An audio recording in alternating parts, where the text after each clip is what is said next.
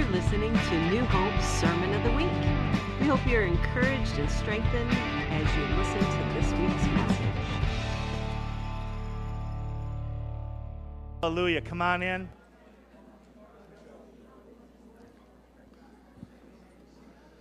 We had a dear sister run up to John Lampanero and said, "My heart is overflowing and ready to receive what you have for us this morning." That's a really good word. Just to be prepared, to be ready, to have a heart that's ready to receive. Can we just say, I have a heart ready to receive? Yeah. For those of you who don't know John's been part of this family for 30 years? Close to 30 years.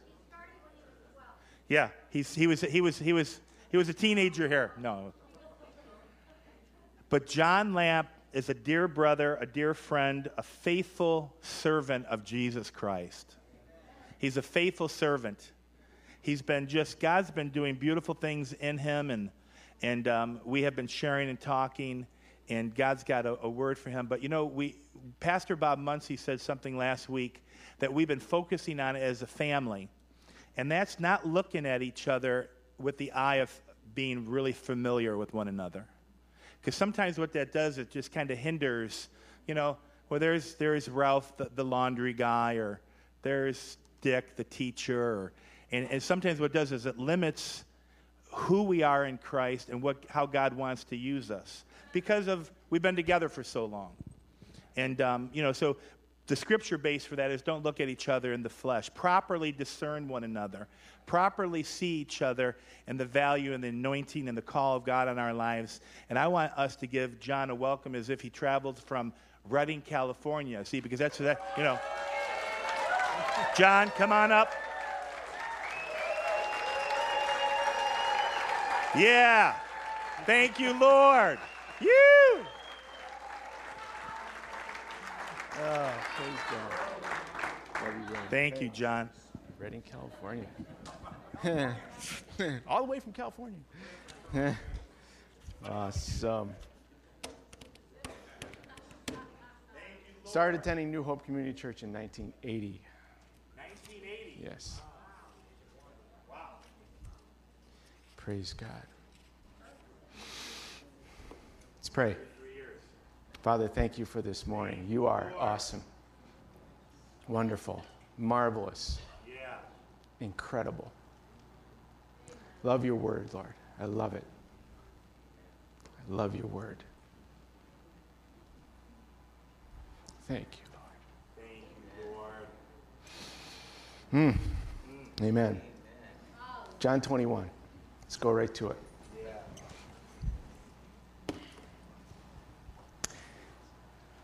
Reading from the New American Standard Bible. After these things, Jesus manifested himself again to the disciples at the Sea of Tiberias. He manifested himself in this way. Simon Peter and Thomas and Nathanael of Cana in Galilee, the sons of Zebedee, which were James and John, and two others of his disciples were there. Simon Peter said to them, "I am going fishing." And they said to him, "We will also come with you." They went out and got in the boat, and that night they caught nothing. But when the day was now breaking, Jesus stood on the beach, yet the disciples did not know it was Jesus. So Jesus said to them, "Children, you do not have any fish, do you?" And they answered him, "No." And he said to them, "Cast the net on the right side of the boat, and you will find a catch." So they cast, and then they were not able to haul it in because of the great number of fish. Therefore the disciple whom Jesus loved said to Peter, "It is the Lord." So when Simon Peter heard it, that it was the Lord, he put on his outer garments, for he was stripped for work, threw himself into the sea. But the other disciples came in a little boat, for they were not far from the land, but about 100 yards away, dragging that net full of fish. When we got to land, they saw the charcoal fire had already been laid and fish been placed upon it and bread. Jesus said to them, "Bring some of the fish which you have now caught."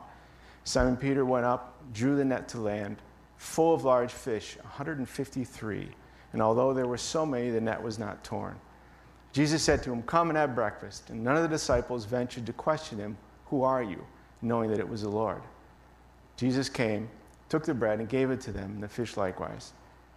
This is now the third time that Jesus was manifested to the disciples after he was raised from the dead. So when they had finished breakfast, Jesus said, "Simon Peter, son of John, do you love me more than these?" And he said to him, "Yes, Lord, you know that I love you." And he said to him, "Tend my lambs." He said to him again a second time, "Simon, son of John, do you love me?" And he said to him, "Yes, Lord, you know that I love you." And he said to him, "Shepherd my sheep." And he said to him a third time, "Simon, son of John, do you love me?" Peter was grieved because he had said to him a third time, "Do you love me?" He said to him, "Lord, you know all things. You know that I love you." Jesus said to him, "Tend my sheep. Truly, truly, I say to you, when you were younger, you used to gird yourself, walk wherever you wished. But when you grow old, you will stretch out your hands, and someone else will gird you and bring you where you do not wish to go." Now this he had said, glorifying what kind of death he would glorify God. And when he had spoken this, he said to him, "Follow me." Peter turned around. He saw the disciple whom Jesus loved following them, the one who had also leaned on his bosom at the supper, and said, "Lord, who is this one?" Who said to Jesus, "Lord, who is the one who betrays you?" And Peter said to him, Peter, seeing him, said to Jesus, "Lord, and what about this man?" And Jesus said to him, "If I want him to remain until I come, what is that to you? You follow me."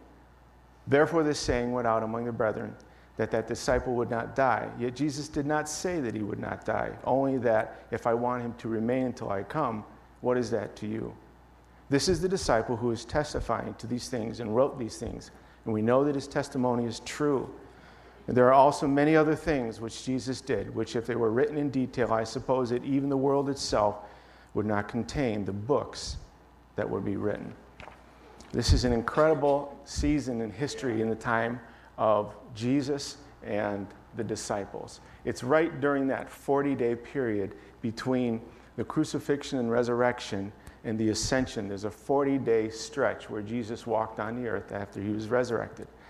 10 days after he'll ascend, we'll have Pentecost. We'll have the birth of the church. There's so many incredible historical events that happened in this short amount of time. The passion of Jesus, the crucifixion, the resurrection, the ascension, and Pentecost are all bunched into this 51 or 52-day period. Just a lot of good stuff. It's considered one of the greatest chapters in the Bible, one of the greatest 5 chapters in the Bible because it deals with the resurrection. We know who the key players are, so like a good book or a good chapter will identify them. We know who the key players are. We know Peter, right? We know Thomas, Nathaniel, the sons of Zebedee, which are James and John. We have 5. We have 2 other disciples who shall go nameless. It just says other disciples.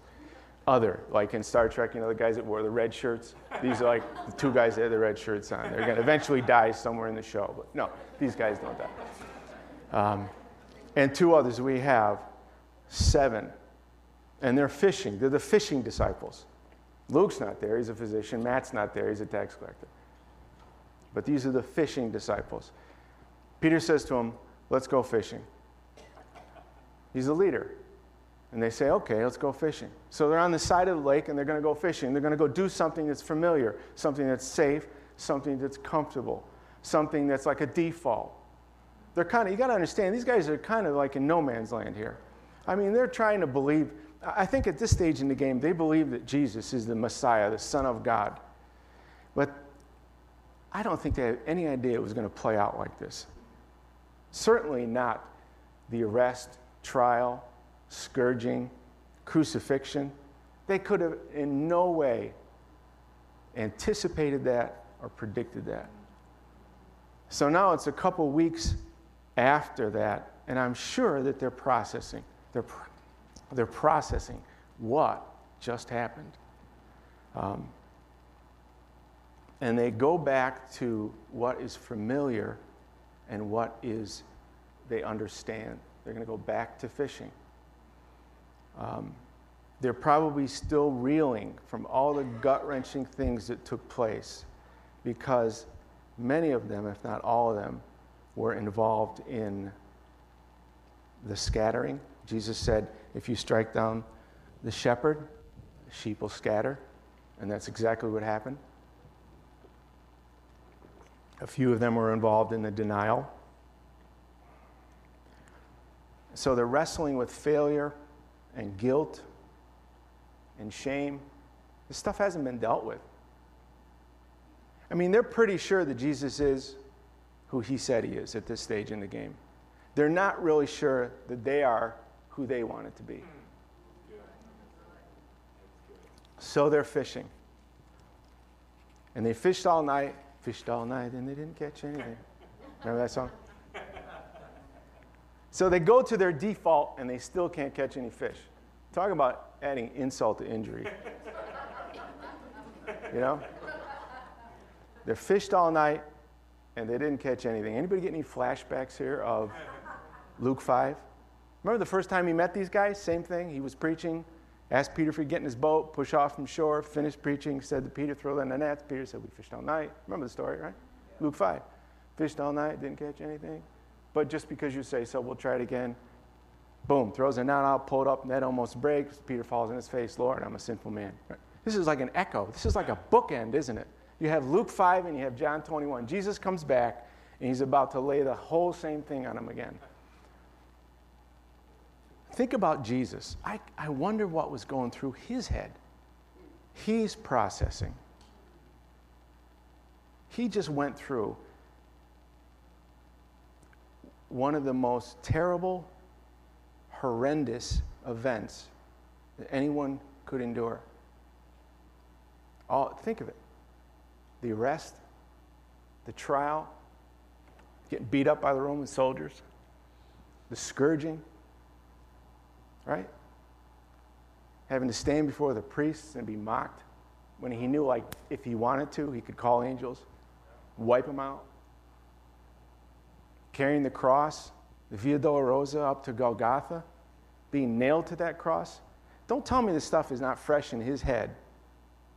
Now, he's not in sorrow or pain, but it's fresh. I mean, all he has to do is go like this and look at his hands. And he knows that he was the one. He just did it. I wonder if Jesus ever said to himself, wow, I did it. I drank the cup. I did it. I drank the cup. Everything my Father asked of me, I did it. I embraced it, man. I did everything that he asked me to do. See, he's on the other side now. He's on a downhill side. He's got 40 days and he's out, right? He's going to ascend into heaven. He's going to give the Holy Spirit a fist pump. He's going to tap out. The Holy Spirit's going to tap in, and the church is going to be born. He's got 40 days, right? He's done. He did it. Everything. He drank it. He finished it completely. But you have the disciples, his brothers, who are really wrestling through what part they play in this. So he appears on the shore. You know, don't you love it when you go fishing and somebody asks you, did you catch any fish, and you didn't catch anything because you're not carrying anything? You go, no, I didn't catch any fish. You know, thanks a lot. But he does it again. He says to them, did you catch any fish? And they say no. Actually, he asked them, did you catch any fish that we could eat with bread? That was kind of the commentary there.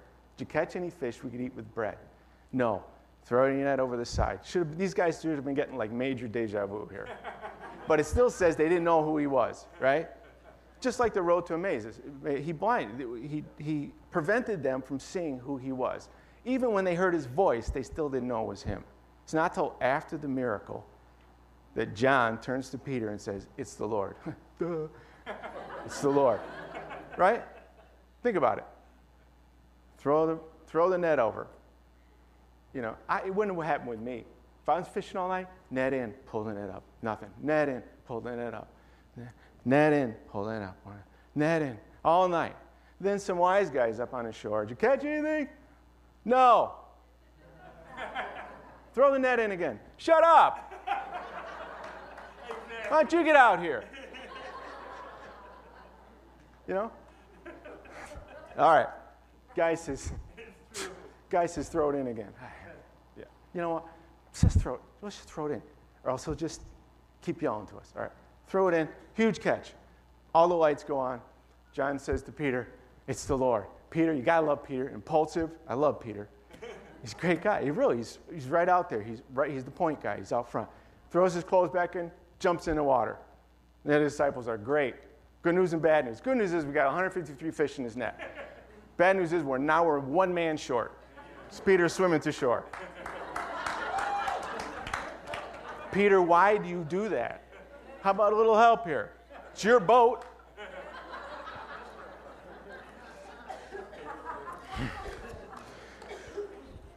Peter gets to shore. Jesus is there. Jesus says, bring some of the fish that you caught. Jesus had some fish himself. He had some bread. Bring some of the fish you caught. So they bring the fish, and they're having breakfast. Now, I'm going to tell you my take on this, and you don't have to agree. As the fishing party was not a Caribbean fishing party boat atmosphere, because these guys, as I said, were probably really wrestling through lots of stuff. There probably wasn't a lot of chatter, high-fiving. They were just fishing. Probably quiet on the boat. I don't know. Is this for me? Did I sign up with the right guy here? Now they're sitting around and they're having breakfast with Jesus. I'm going to say it wasn't like a table at IHOP.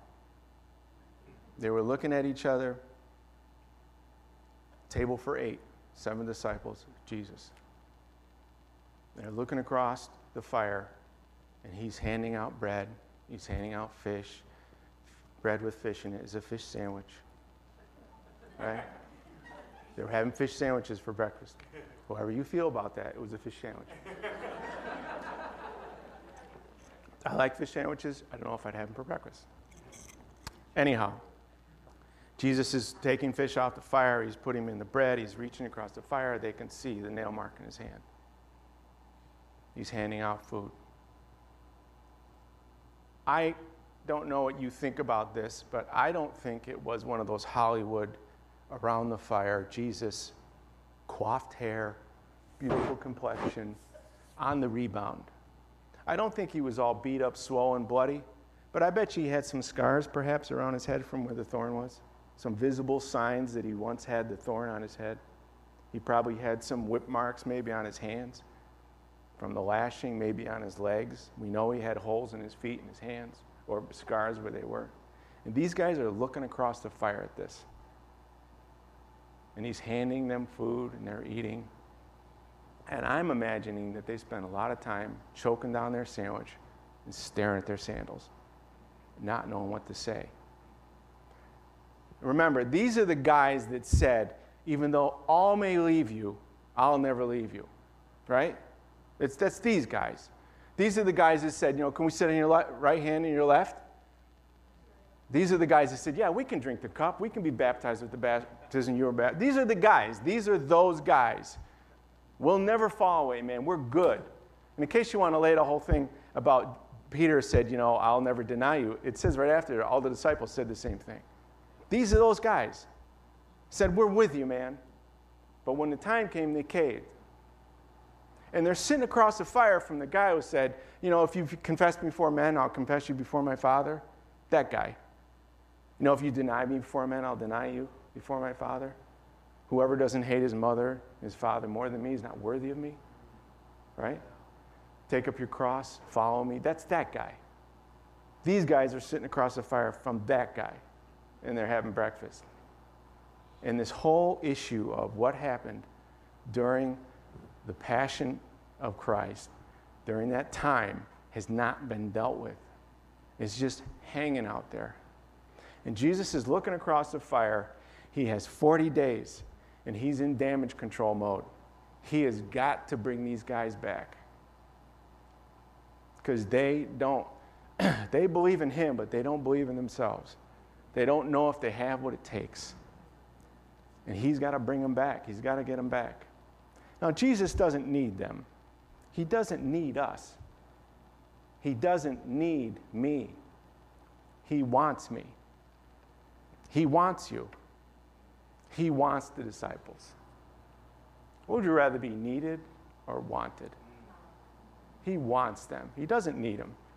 Church is going to be born on Pentecost, whether Peter's there or not. but he wants Peter to be there. So he's going to bring him back. I want to talk a little bit about the dialogue between Peter and Jesus, because to me, the more I meditate on it, it's a stroke of compassion and brilliance. Jesus is brilliant. How he can, in a few words, hit the center of the target, fix the problem, and correct it. Yeah. Brilliant. Like with the priest and the woman. All right, whoever didn't sin, throw the first stone. End of discussion. Shut down the crowd. One sentence. Able to hit right to the center of what's going on, right? Brilliant. He's brilliant. He's brilliant.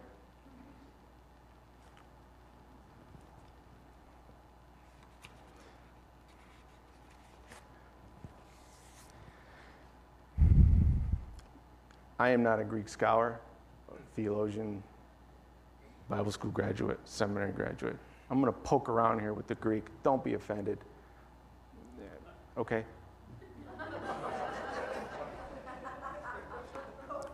There's two terms here, agapeo, and phileo.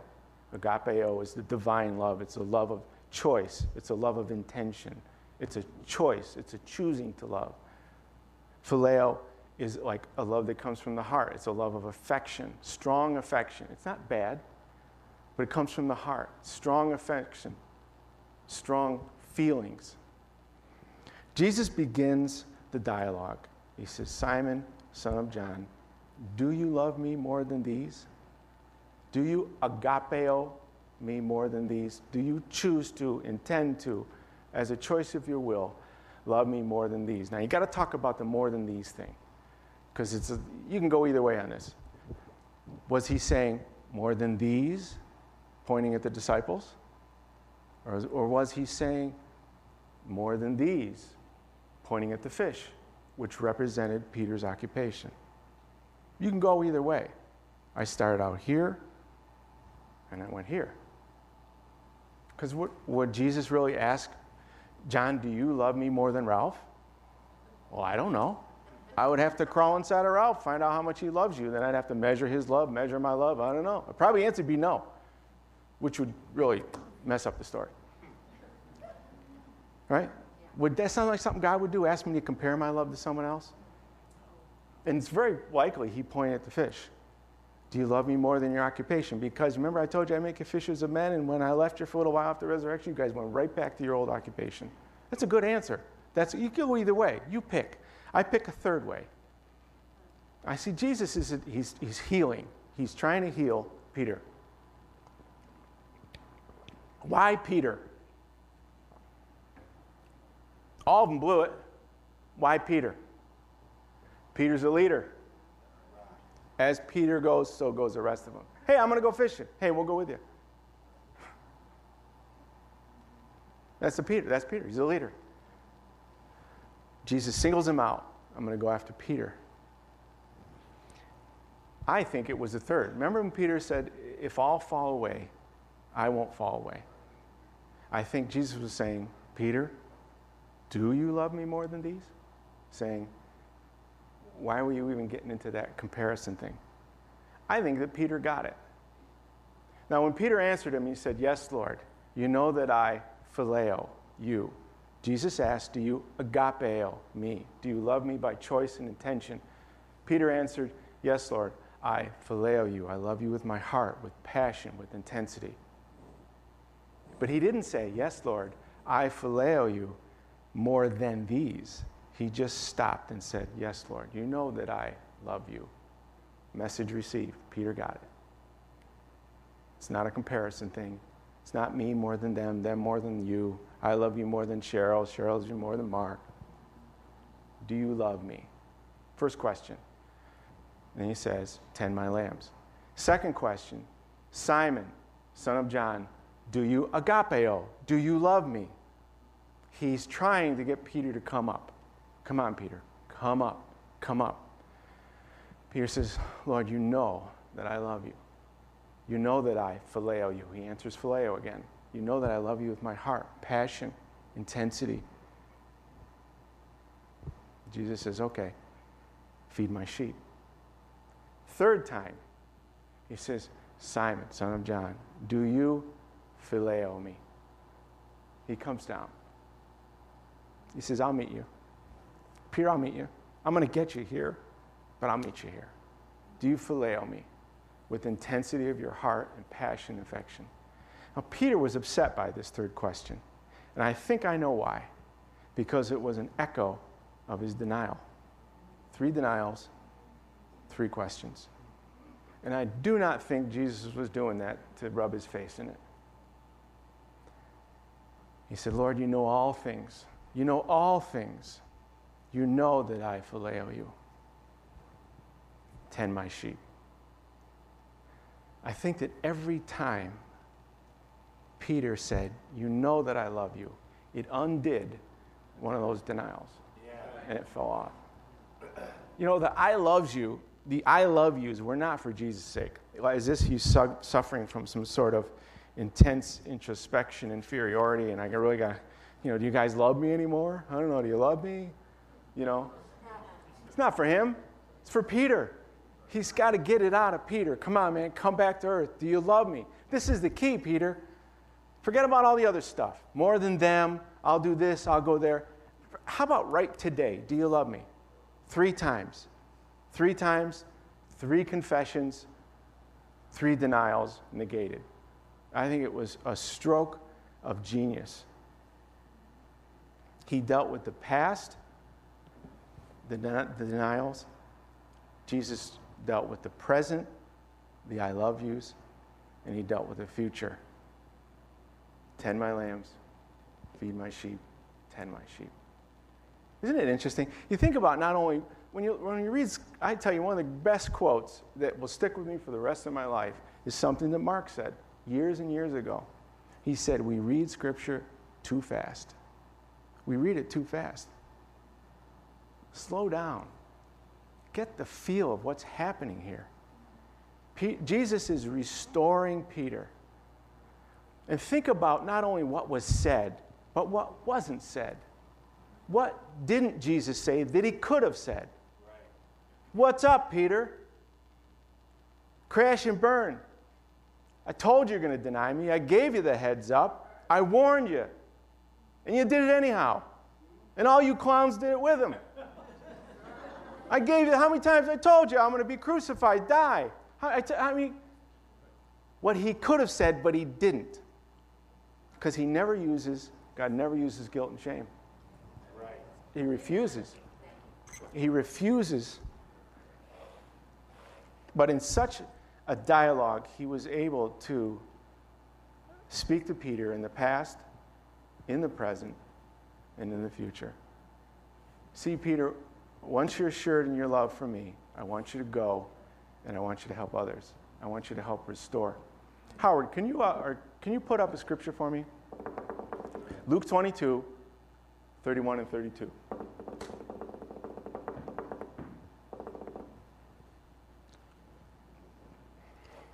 I love this. I'm putting on my top hat. Putting on my... Okay, well, we'll keep going. So there's somebody give me a heads up when it comes. Luke 22. I'll read it to you. I have a Bible right here. Look at that. There it is. Okay. Simon, remember this is before.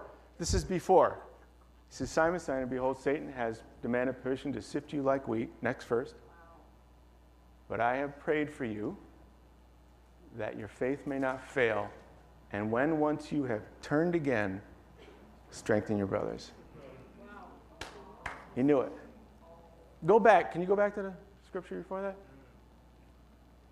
31.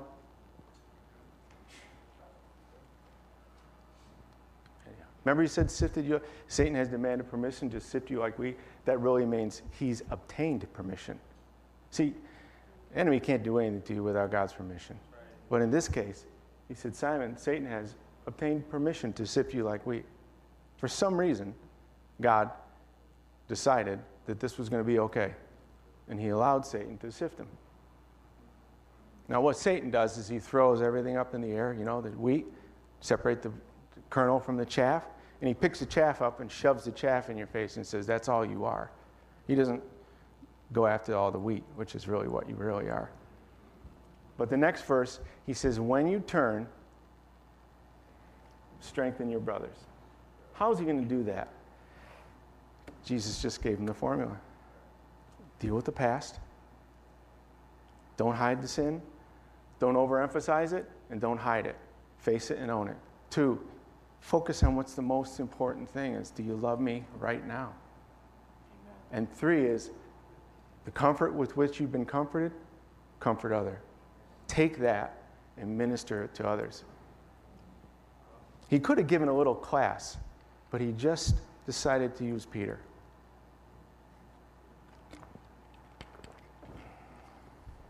Wow, this is actually going to happen. He goes on to say, he says, Peter, when you were young, you would dress yourself and bind yourself and you go wherever you want to go. But when you get older, someone else will bind you and gird you and take you where you don't want to go. And this he spoke of Peter, signifying what kind of death he would glorify God. Has it ever made sense to anyone? He's going to die by someone taking him where he doesn't want to go because he's old. I had the hardest time with that for a long time. You got to dig a little bit. You find out that the word gird there means to be stretched out and tied to. So he said, Peter, when you're old, not only are you going to, first you're going to tend lambs, feed sheep, and tend sheep. And you're going to be old. You're going to live a nice long life and be old. But when you're old, they're going to stretch you out and tie you to a cross. And this is what kind of death you're going to endure that glorifies me. Peter knew it. That's the tense there. That's what it meant. When they used to crucify people, they didn't always nail them. Sometimes they tied them up. That's what it meant. He got it. He understood. Jesus immediately went to talking to him about the future. He assured him about his mission. Feed sheep. Tend sheep. Get involved. Get back into the kingdom, Peter. And you're going to live to a ripe old age, and you're going to minister to people, and you're going to bless them, and I'll even give you the heads up on how you're going to die. Historically, it was said that Peter opted to be crucified upside down, right? Inverted. Did you know that the book of John was written after Peter was martyred? John didn't get around to writing this book until Peter had been martyred at the hands of Nero, the Roman. Interesting. Little tidbit.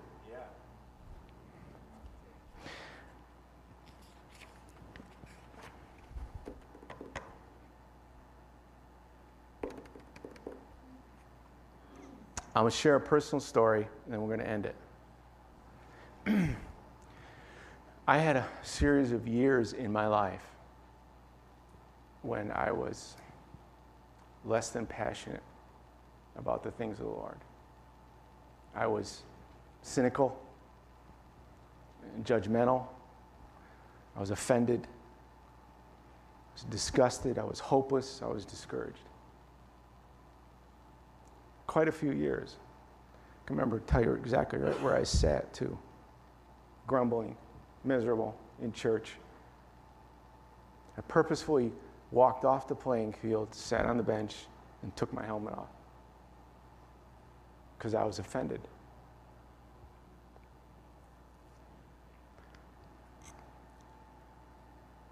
And I was upset. And I was hopeless and depressed. I've called those years, when I pray before the Lord, I've called them my lukewarm years. When I talk about them or pray to the Lord, I'll say, Lord, and I'll go through certain things that I know I did during those years, that I ask him to forgive me. Lord, will you forgive me for treating this person this way? Will you forgive me for what I did over here? And forgive me for my miserable attitude, during the lukewarm years. And I tried to remember as much as I could and bring it under the blood. And just to make sure it was all taken care of. Lord, forgive me. I'm embarrassed. I'm ashamed. Should have never gotten that situation. Should have never got offended. Should have never got upset. But I did.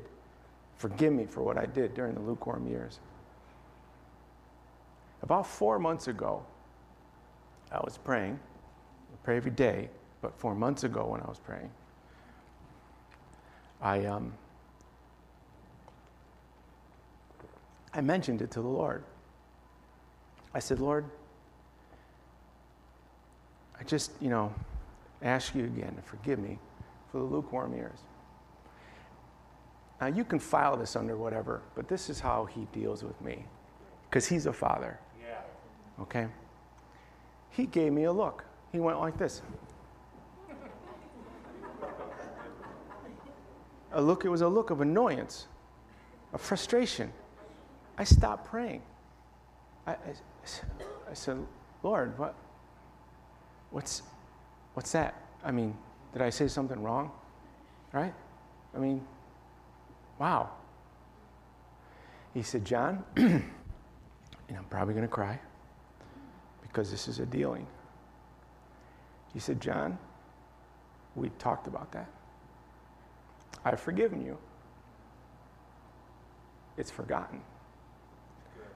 I don't ever want to hear about it again. Yeah. Yeah. Yeah. In other words, God revoked permission for me to bring that up again. I don't ever want to hear that again. And he spoke it like an annoyed father. I don't ever want to hear that again. Guess what we haven't talked about? I ain't bringing it up. Got the message. Message received. I got it. And you can tell it's still tender. And those are the best kind of lessons, the ones that stay tender because it kind of helps you focus. Immediately after he said to me, I don't ever want to hear about it again, 2 scriptures came to me like, you ever get this stuff like lightning? It comes, bang, it's right on you like this. 2 scriptures, Ephesians 3, and I knew right where they were. Forgetting what lies behind and reaching forward to what lies ahead. Yeah. Hebrews 12, run with endurance the race that is set before you. Good. He said, John, move forward. Good. Move forward. I don't care what we deal with. I'm working in your life. I'm going to get you there. Yeah. You got to keep moving forward. Yeah. You don't have permission anymore to look back. Yeah. It's very possible that there are people here that have stepped off the playing field. I'm using football analogies for Ralph. Did you see that? Field, helmet. Okay. It's very possible that there are people here that have done the same thing. You've stepped off the playing field, you sat on the bench, and you took your helmet off, and you're staring at the grass. For whatever reason. Maybe you're not the person you thought you would be. Maybe situations have happened that you didn't come through the way that you hoped, the way that you envisioned, like Hollywood. Should have done this, ended up doing this. Think about it. Peter caved in front of who? A servant girl.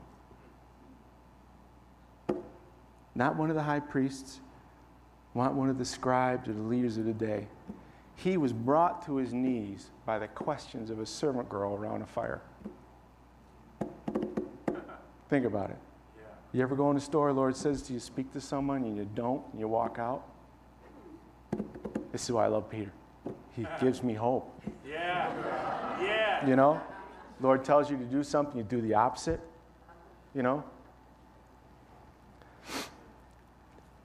I was sitting there thinking, wow, Sozo weekend and all that's been happening and the team from Delaware and God ministering and healing and doing a lot of stuff internally with people and just setting them free.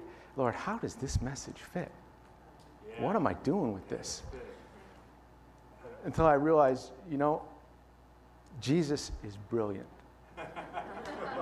Yeah.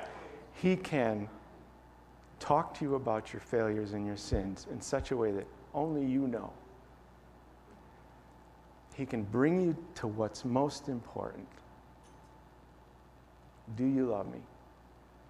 You hear what he said? Short words. Do you love me? Follow me. Not big orator. Keep it simple. Do you love me? Tend my sheep. Just follow me. Keep it simple. I'm going to ask the prayer teams if they want to come up. Thank you, Jesus.